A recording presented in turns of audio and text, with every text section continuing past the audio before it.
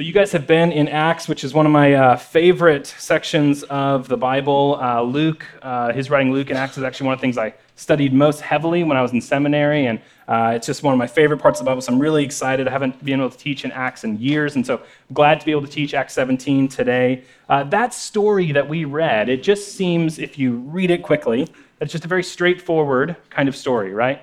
If you read it too quickly, it seems like it's just a brief stop, a brief little bit of information on one of Paul's journeys.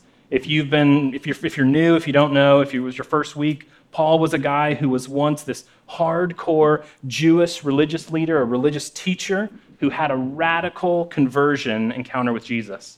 And Paul's life was radically changed when he met Jesus. And he went from being this hardcore religious teacher of Judaism, even a persecutor of Christianity, to this guy that wanted to tell people everywhere about Jesus. And so Paul would eventually become a leader in the early church, and he traveled, and he taught about Jesus, and he started churches in many cities around the ancient Near East. And this work often led to persecution and conflict with the Jewish religious establishment, as well at times with political and economic power groups. You've been studying this in the book of Acts if you've been here. And we are studying this, and it covers a number of times where this dynamic happens, where Paul goes into a city and he shares, and there's conflict and there's tension. So the last text that you guys would have studied in Thessalonica, Paul had been there, and this was this major city in Greece, right? Thessalonica was a major, important city in Greece. It still is today. There's 1 million people in Thessalonica. It's a coastal city, this trading port. And by the end of the 5 verses that we read today, Paul's going to be in Athens, which is another very important and famous city. You probably heard of Athens. It's a cultural and educational hub. It's the capital of Greece today. And so almost by accident or circumstance, though, Paul spends a brief amount of time in Berea. It's a very modest city. It's not famous really in any regard. It's nestled inland from the coast. It's right at the foot of a mountain range. And Paul is there really because he is in between two places. He's fleeing persecution from the Jewish leaders in Thessalonica, and they follow him to Berea, and they're going to chase him out of there as well on his way to Athens. He's really just there because he was forced there. If you were to modernize the geography a little bit, it would be like Paul was in San Francisco, best city in California. Sorry about that. And his teaching angered some people. San Franciscans are sensitive, you may have noticed. And then he flees to little old Fresno, okay? Before quickly, like most people do or attempt to do, end up in Los Angeles. So Paul, he's made this very brief stop between two very significant cities in Fresno. Okay, that's where our story takes place. Apologies to Fresno. I hear it's a great place. I've never been, like most. So what good can come from a trip to Fresno? Shouldn't we just skip over these verses and jump down to his time in Athens where he's going to meet with philosophers in the Areopagus? Shouldn't we just do that and get to the important city? No, I don't think so. I think Luke, the author of Acts, has actually included this text, this little pit stop in Berea, in Fresno, for a significant reason. There is something unique about the Bereans. Maybe you caught it in the text when we read it. Let's unpack what made this stop in Berea unique and different than Paul's time in Thessalonica and different than his time in Athens. In each of the cities, Thessalonica, where Paul just was, in Berea, where he is now, and in Athens, where he'll soon be, Paul follows a very regular pattern. He first goes into the Jewish synagogue, which is where ethnic Jews and converts to Judaism would have met for religious instruction. It was their kind of version of church. And my guess here is that Paul would come into one of these synagogues and he'd introduce himself. And Paul, if you know anything about him, had these incredible religious credentials. He was educated by one of Judaism's most famous rabbis, this guy Gamaliel. It's like Paul went to the Harvard of Judaism. And so Paul, he shows up at this church, and he asks if he can teach a little bit at the synagogue and share from the scriptures. And the local Jewish leaders and rabbis, they look at each other and are like, man, we haven't had a Harvard grad here in a while, so why don't we give him the pulpit? And, this is exciting, especially in a place like Fresno. Not a lot of Harvard-educated guys in Fresno. Really nailing Fresno. I was close. I was going to do Bakersfield, but it ended up being Fresno. It would have been a special event to have someone with his credentials teaching in a place like Berea. And so Paul, he starts reading and explaining from the Bible how the Jewish people were waiting for the Messiah. Okay, so far so good. They've heard this before. How the scriptures promised that this Messiah would come as a king, how the scriptures foretold this, and they prophesied it. And again, they're nodding their heads. Yes, we've heard this before. And Paul is probably sharing this very similar kind of message that they would have heard time and time again as Jews. And then things, though, they veer off in a very unexpected direction when he shares.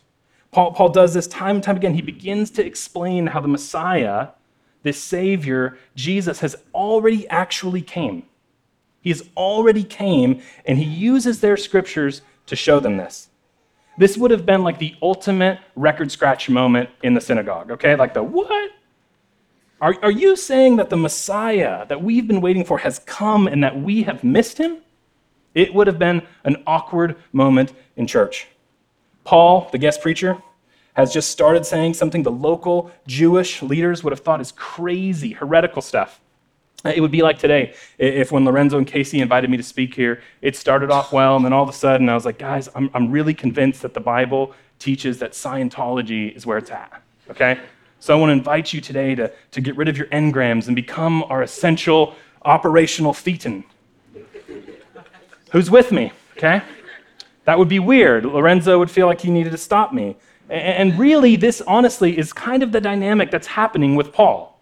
He's co-opting the synagogue to teach about Christianity, which he believes and knows and is convicted of is totally aligned with the Jewish scriptures, and it's the fulfillment of this Jewish religion, but it's not what the Jewish leaders taught or believed at that time.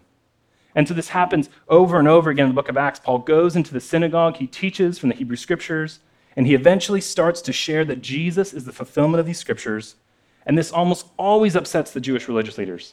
They try to kill him. They try to drive him out of their city. This is what happened in Thessalonica. It's what happened in Iconium, in Pisidian Antioch. A handful of people might agree with him, might believe, but the majority of those, the leaders, those in power, band together and they try to expel Paul or arrest or kill him. This is the dynamic time and time again in Acts. It's a pattern. But what's amazing is it's different in Berea. Acts 17:11 through 12, it says this, "Now these Jews were more noble than those in Thessalonica. They received the word with all eagerness, examining the scriptures daily to see if these things were so. Many of them therefore believed, with not a few Greek women of high standing as well as men." The Jewish leaders in Berea don't try to shut Paul down. They don't try to kill him. They don't try to kick him out. No, they receive the message with eagerness. Eagerness. And while Luke says that in Thessalonica and Athens that some people believe, okay, in Berea, Luke records that many people believed. The response of the Bereans was atypical. It's abnormal. They were much more receptive to the message of the gospel. But why? Is it because they're country bumpkins, they don't know any better? Is that why they're receptive to the gospel?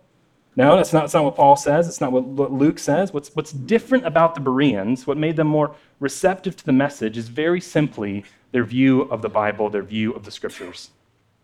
It's not that these people in these other cities didn't have the scriptures available to them. They all had the same scriptures in their own synagogues. And it's not that Paul preached better or worse sermons in their cities. What made the Bereans receptive to the message was their own engagement with the scriptures. That they checked what Paul said against the scriptures to see if it was true, to see if it was right, to see if it was consistent. And I believe why Luke includes Paul's time in Berea in the book of Acts is to highlight the importance of our own view of the Bible, to present to us the Bereans as a model to emulate, so that we too, so that collective church can be receptive to God's message to you and for you, both as a community and as individuals.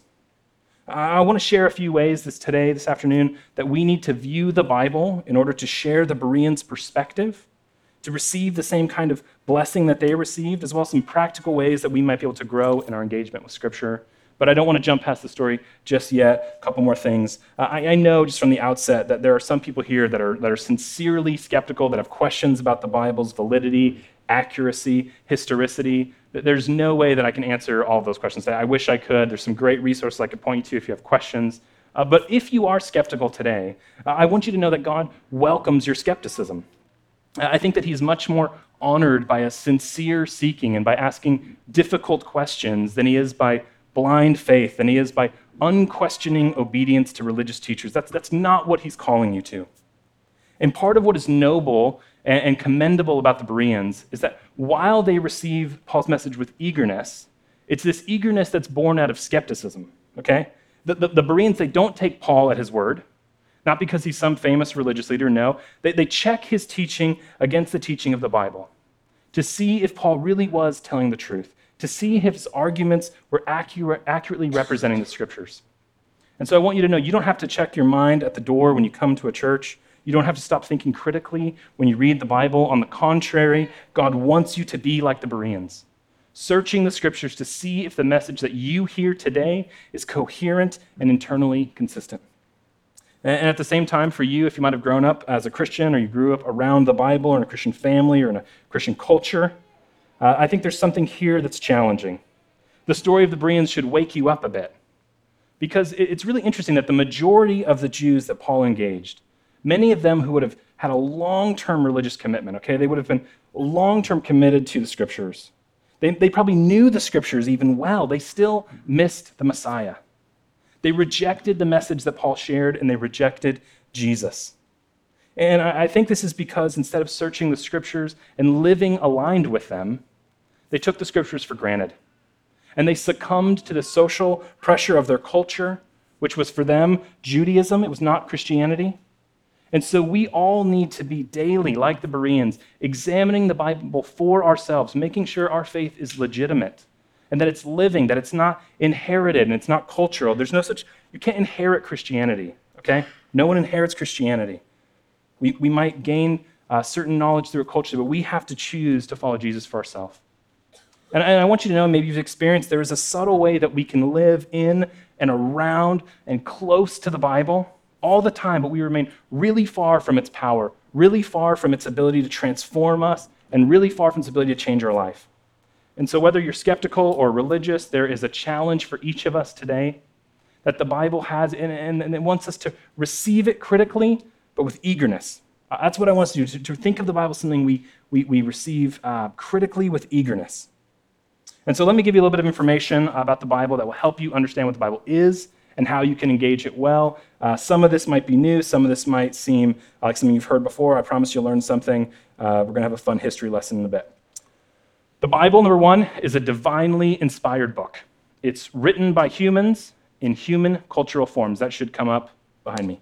The Bible is a divinely inspired book written by humans in human cultural forms.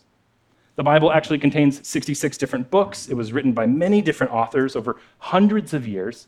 It contains many different genres of literature. There's poetry, there's prophecy, there's historical narratives, there's even biography. And honestly, many of the challenges people often have with the Bible stems from the fact that they don't recognize, they don't realize the various literary forms that the Bible has and takes. For instance, you would read a text message full of emoticons differently than you would a legal letter from the IRS, right? There would be a different kind of posture towards those two messages. You'd read Harry Potter differently than you would a cooking recipe, okay? In the same way, we need to understand that the Bible includes all different kinds of writing, and all of it needs to be interpreted in light of its literary forms. It's just a big principle for you as we engage the scripture to remember. And yet, at the same time, even though it has these human forms to it, Christians have maintained that since the beginning, that the Bible is actually inspired by God, that it is God's words. It's not just a human document, it's actually divine in some ways. It's God's words in it. He is the true author behind and inspiring the human authors that we read. The biblical authors themselves, they declare this book that, while written by people, is at the same time a divine book inspired by God, created by him. I want to read you two things some of the biblical authors say. This is 2 Timothy 3:16. It says this: all scripture is breathed out by God and profitable for teaching, for reproof, for correction, and for training in righteousness. This is 1 Peter 1, verses 21 says this: for no prophecy was ever produced by the will of man, but men spoke from God as they were carried along by the Holy Spirit. So the Bible claims to be divinely inspired, God-breathed, empowered by the Holy Spirit, and yet at the same time, it's written by humans, in human literary forms with human language compiled by humans. And you may have questions about how that works, how the Bible came together. I'd be happy to answer some of those questions. I'm sure Lorenzo would love getting a lot of questions from you in emails. But remember, I want you to remember this, that at the center of the Christian story is Jesus, okay? Who we believe as Christians to be God in human flesh, in human form. Fully God and yet at the same time fully human. And the Bible, it's somewhat similar. It shares some similarities that it is God's word. It's in human form, just like Jesus was, okay? Number two, the Bible is a historical, doctrinal portrait of God's interaction with humanity. The Bible is a historical, doctrinal portrait of God's interaction with humanity. All those words carefully chosen. The Bible, even with its miracles, claims to be history. It's not myth or legend. If you read the introduction to the Gospel of Luke, which is like part one of this two-part book, Acts, that we're reading, in his introduction to his two-volume work, Luke writes this. He says this is Luke 1 through 4. Inasmuch as many have undertaken to compile a narrative of the things that have been accomplished among us, just as those who from the beginning were eyewitnesses and ministers of the word have delivered them to us, it seemed good to me also, having followed all things closely for some time past, to write an orderly account for you, most excellent Theophilus, that you may have certainty concerning the things that you have been taught. Luke is very clear that what he is doing is attempting to write an orderly, accurate, historical account of Jesus' life and the life of the early church. And these things he's writing, they're based on the testimony of people who actually witnessed these events in person. And this is why Luke's gospel, all the time in the book of Acts, it contains so many people's names. You ever wondered that? Why are there so many names in here? This is Luke's way of saying, in kind of an ancient way of citing sources, saying that this person was there, this person was there. You can go in and check with them. He's saying that these things that I'm writing about happened in the real world to real people in real space and time. And his original audience, they could have gone and they could have checked his sources. Luke has written a historically accurate account of Jesus' life and the life of early Christians. And at the same time, while this is a historical book, Luke and Acts and the Bible is as well, it's not a modern Western historical textbook. It's not a science textbook. And so we need to be careful at the same time to not impose our culture's standards of accuracy onto the Bible or onto the various books it contains. A massive amount of confusion about the Bible as well isn't just about literary forms. It comes from kind of asking and imposing 21st century standards of Western scientific rationalism on the Bible, asking questions of the Bible that isn't even trying to answer. The authors of the Bible intentionally shaped their stories, not just to tell history, even though they did, but to also teach us theology, to teach us doctrine. The Bible is a historical, but it is also a doctrinal work. It's designed not just to report facts, but to teach us something about God and his interaction with humanity. So it includes much more than just events and dates and facts. It contains dialogue, poetry, narratives, speeches, depictions of vivid dreams and prophecies. And this is part of why the reason why I use the word portrait when I describe the Bible.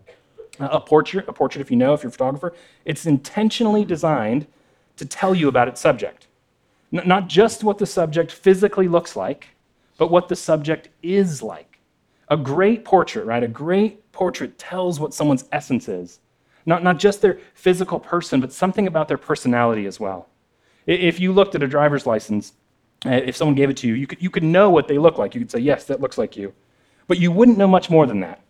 It's accurate, right? But it's incomplete if you want to know what that person is like. Are they a kind person? Are they an angry person? A simple picture can only tell you so much. But a well-designed portrait, a well-crafted portrait can tell you so much more. And the Bible, I think its intention is to tell you what God is like, what his interaction with humanity is like. And so it is more like a portrait than a simple picture. And when I talked about the Bible and when I say portrait, I actually have in mind not even a photograph, but a painting. And I choose that image carefully because I think it demonstrates the kind of historical doctrinal book that the Bible is. So let me give you an example of this and how this works out, all right? Have you ever seen a photograph of George Washington? Anyone seen a photograph of George Washington? Okay, raise your hand if you've seen a photograph of George Washington. Okay, a handful of people. These people are liars.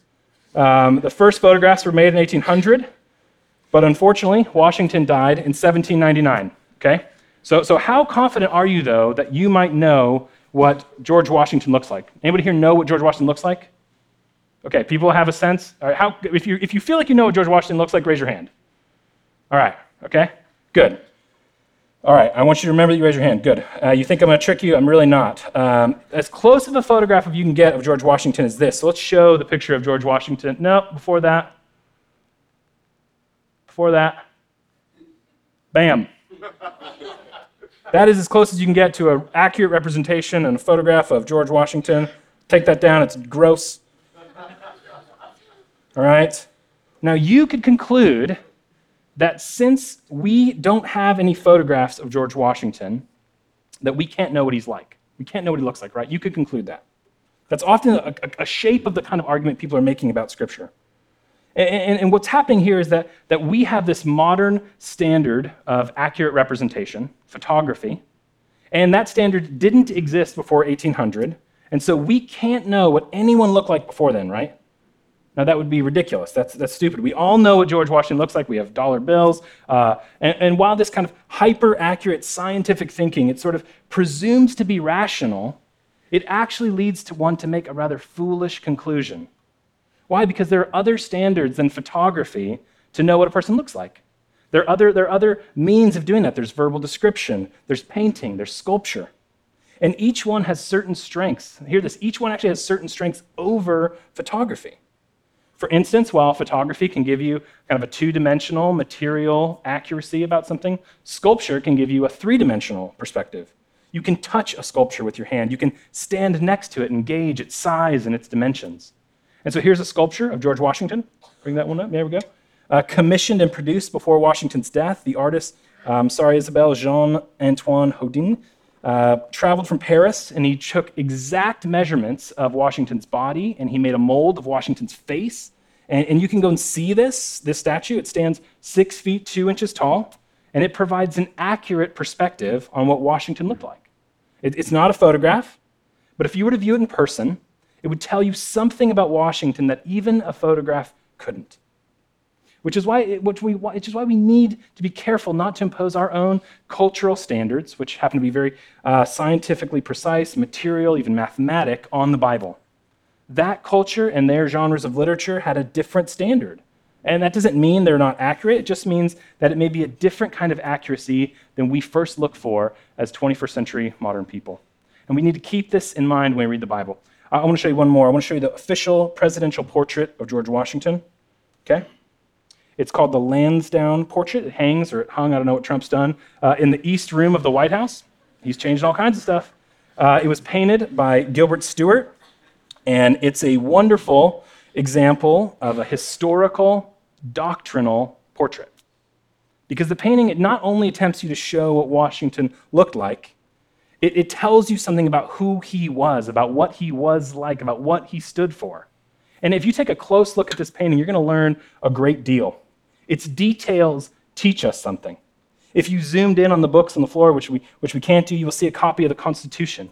On the table is a copy of the Federalist Papers. These are foundational documents for our country and for this new nation. In Washington's hand is a saber, reminding you that he was a military leader, that he commanded and commands an army.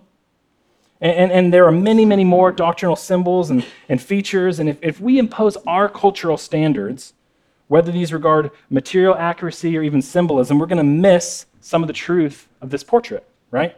For instance, if you check out the rainbow in the upper right-hand portion of the painting, okay, you see that rainbow? Everyone see the rainbow? Now, I'm not entirely sure what the rainbow meant in Washington's time, but I'm pretty sure it means something different in our culture today, at least in San Francisco, right? So we need to be careful when we read the scriptures not to bring our own cultural assumptions, our own cultural symbolism into the Bible and mishear what God might be saying. We might risk misinterpreting it if we do that.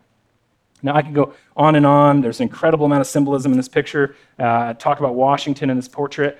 You can zoom in on all kinds of details, and the rabbit hole goes deep. It's this detailed, accurate, historical picture that's meant to teach. It's a doctrinal portrait. And what I want you to know today is so is the Bible. If you really drill into it, if you dig down, you will find that the Bible, and this is Paul's point in Berea, that the Bible is all about Jesus, that he is the focus of the portrait. That takes us to our third point, point 3. The Bible is ultimately about Jesus, and we ultimately need to have his view of the Bible. So more than even the Bereans, we need to have Christ's view of the Scriptures. That's what I would love for you to leave with today. And I wish we had time to walk text by text through all of the different ways that Jesus demonstrated his view of the Bible. If you ever want to do a really fun study with some friends, that sounds weird, like fun study with your friends to go look at all things. I promise it could be cool. Go through and look at all the different ways Jesus interacted with the Scriptures, all the ways, what it teaches you about his view. And I love what this pastor Kevin DeYoung concludes about Jesus' view of the Bible. After this exhaustive study that he does, I want to read you his conclusion. It's a pretty long quote, but bear with me, it's worth it. He says this: Jesus held Scripture in the highest possible esteem. He knew his Bible intimately and loved it deeply. He often spoke with language of Scripture. He easily alluded to Scripture. And in his moments of greatest trial and weakness, like being tempted by the devil or being killed on the cross, he quoted Scripture. His mission was to fulfill Scripture. His teaching always upheld Scripture. He never disrespected, never disregarded, never disagreed with a single text of Scripture. He affirmed every bit of law, prophecy, narrative, poetry. He shuddered to think of anyone, anywhere, violating, ignoring, or rejecting Scripture. Jesus believed in the inspiration of Scripture, down to the sentences, down to the phrases, to the words, to the smallest letter, to the tiniest mark. He accepted the chronology, the miracles, and the authorial ascriptions as given straightforward facts of history. He believed in keeping the spirit of the law without ever minimizing the letter of the law. He affirmed the human authorship of Scripture, while at the same time bearing witness to the ultimate divine authorship of the Scriptures. He treated the Bible as a necessary word, a sufficient word, a clear word, and the final word. It was never acceptable in his mind to contradict Scripture or to stand above Scripture. He believed the Bible was all true, all edifying, all important, and all about him. He believed absolutely that the Bible was from God and was absolutely free from error. What Scripture says, God says, and what God said was recorded infallibly in Scripture. Jesus submitted his will to the Scriptures, committed his brain to study the Scriptures, humbled his heart to obey the Scriptures. In summary, it is impossible to revere the Scriptures more deeply or affirm them more completely than Jesus did. The Lord Jesus, God's Son, our Savior, believed his Bible was the Word of God down to the tiniest speck, and that nothing in all those specks and in all those books in his Bible could ever be broken. I love that depiction. Collective Church, more than even the Berean view of the Bible, we want you to have Jesus' view of the Bible, which is that the Bible was authoritative, accurate, powerful, life-giving, and that ultimately it is all about him. This is the reason that Luke highlights the Bereans in Acts 17, because they searched the Scriptures, and in the Scriptures they found Jesus. This is what God would want for us today and each day, that in our study of the Bible that we would daily meet and encounter Christ, regardless of what portion of the Bible we're studying.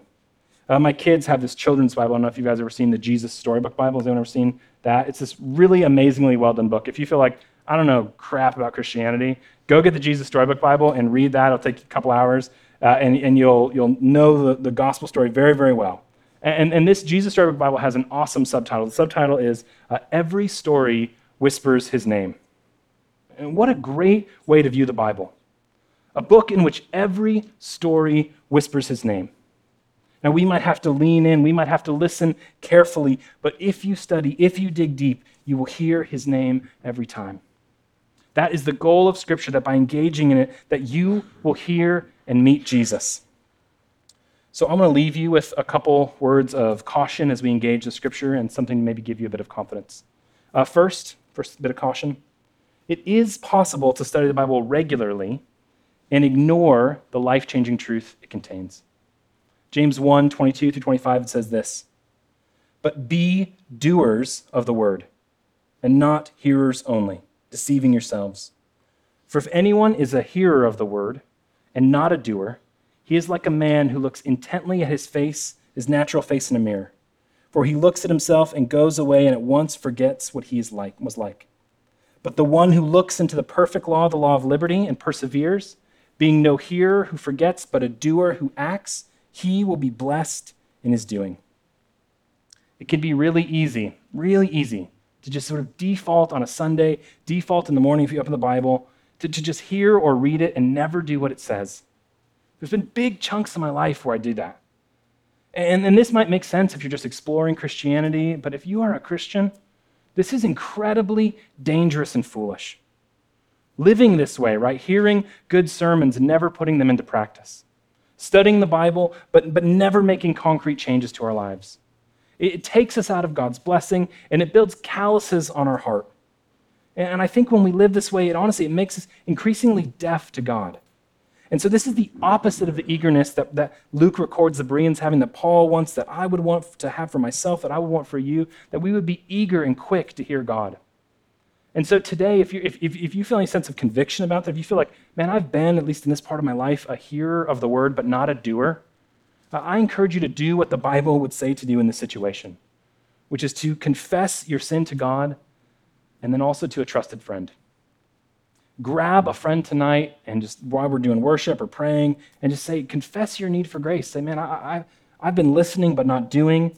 And renew your commitment to God and ask them to help you not just be a doer, but a hearer of his word.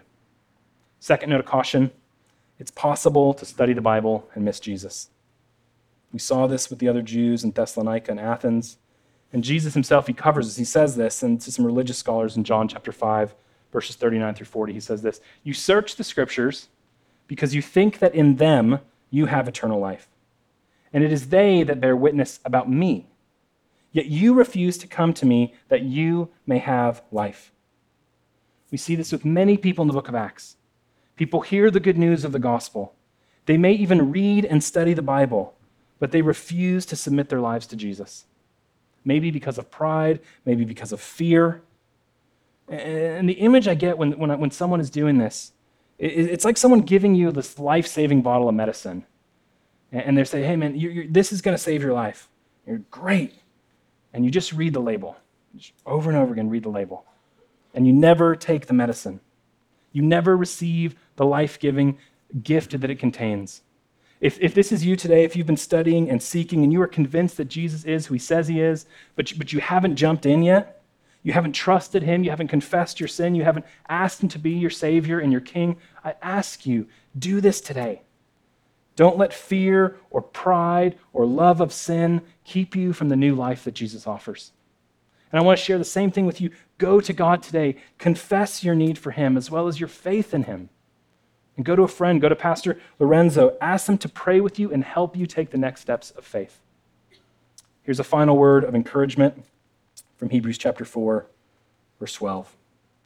And this may seem like a weird text, but it is truly encouraging. "For the word of God is living and active, sharper than any two-edged sword, piercing to the division of soul and spirit, of joints and of marrow, and discerning the thoughts and intentions of the heart." How is that encouraging? Because it tells you that you are not alone when you study the scriptures. You are not alone in your pursuit of God. He is actually pursuing you through his Holy Spirit in his living word. When you hear, when you study, when you read the Bible, it is alive.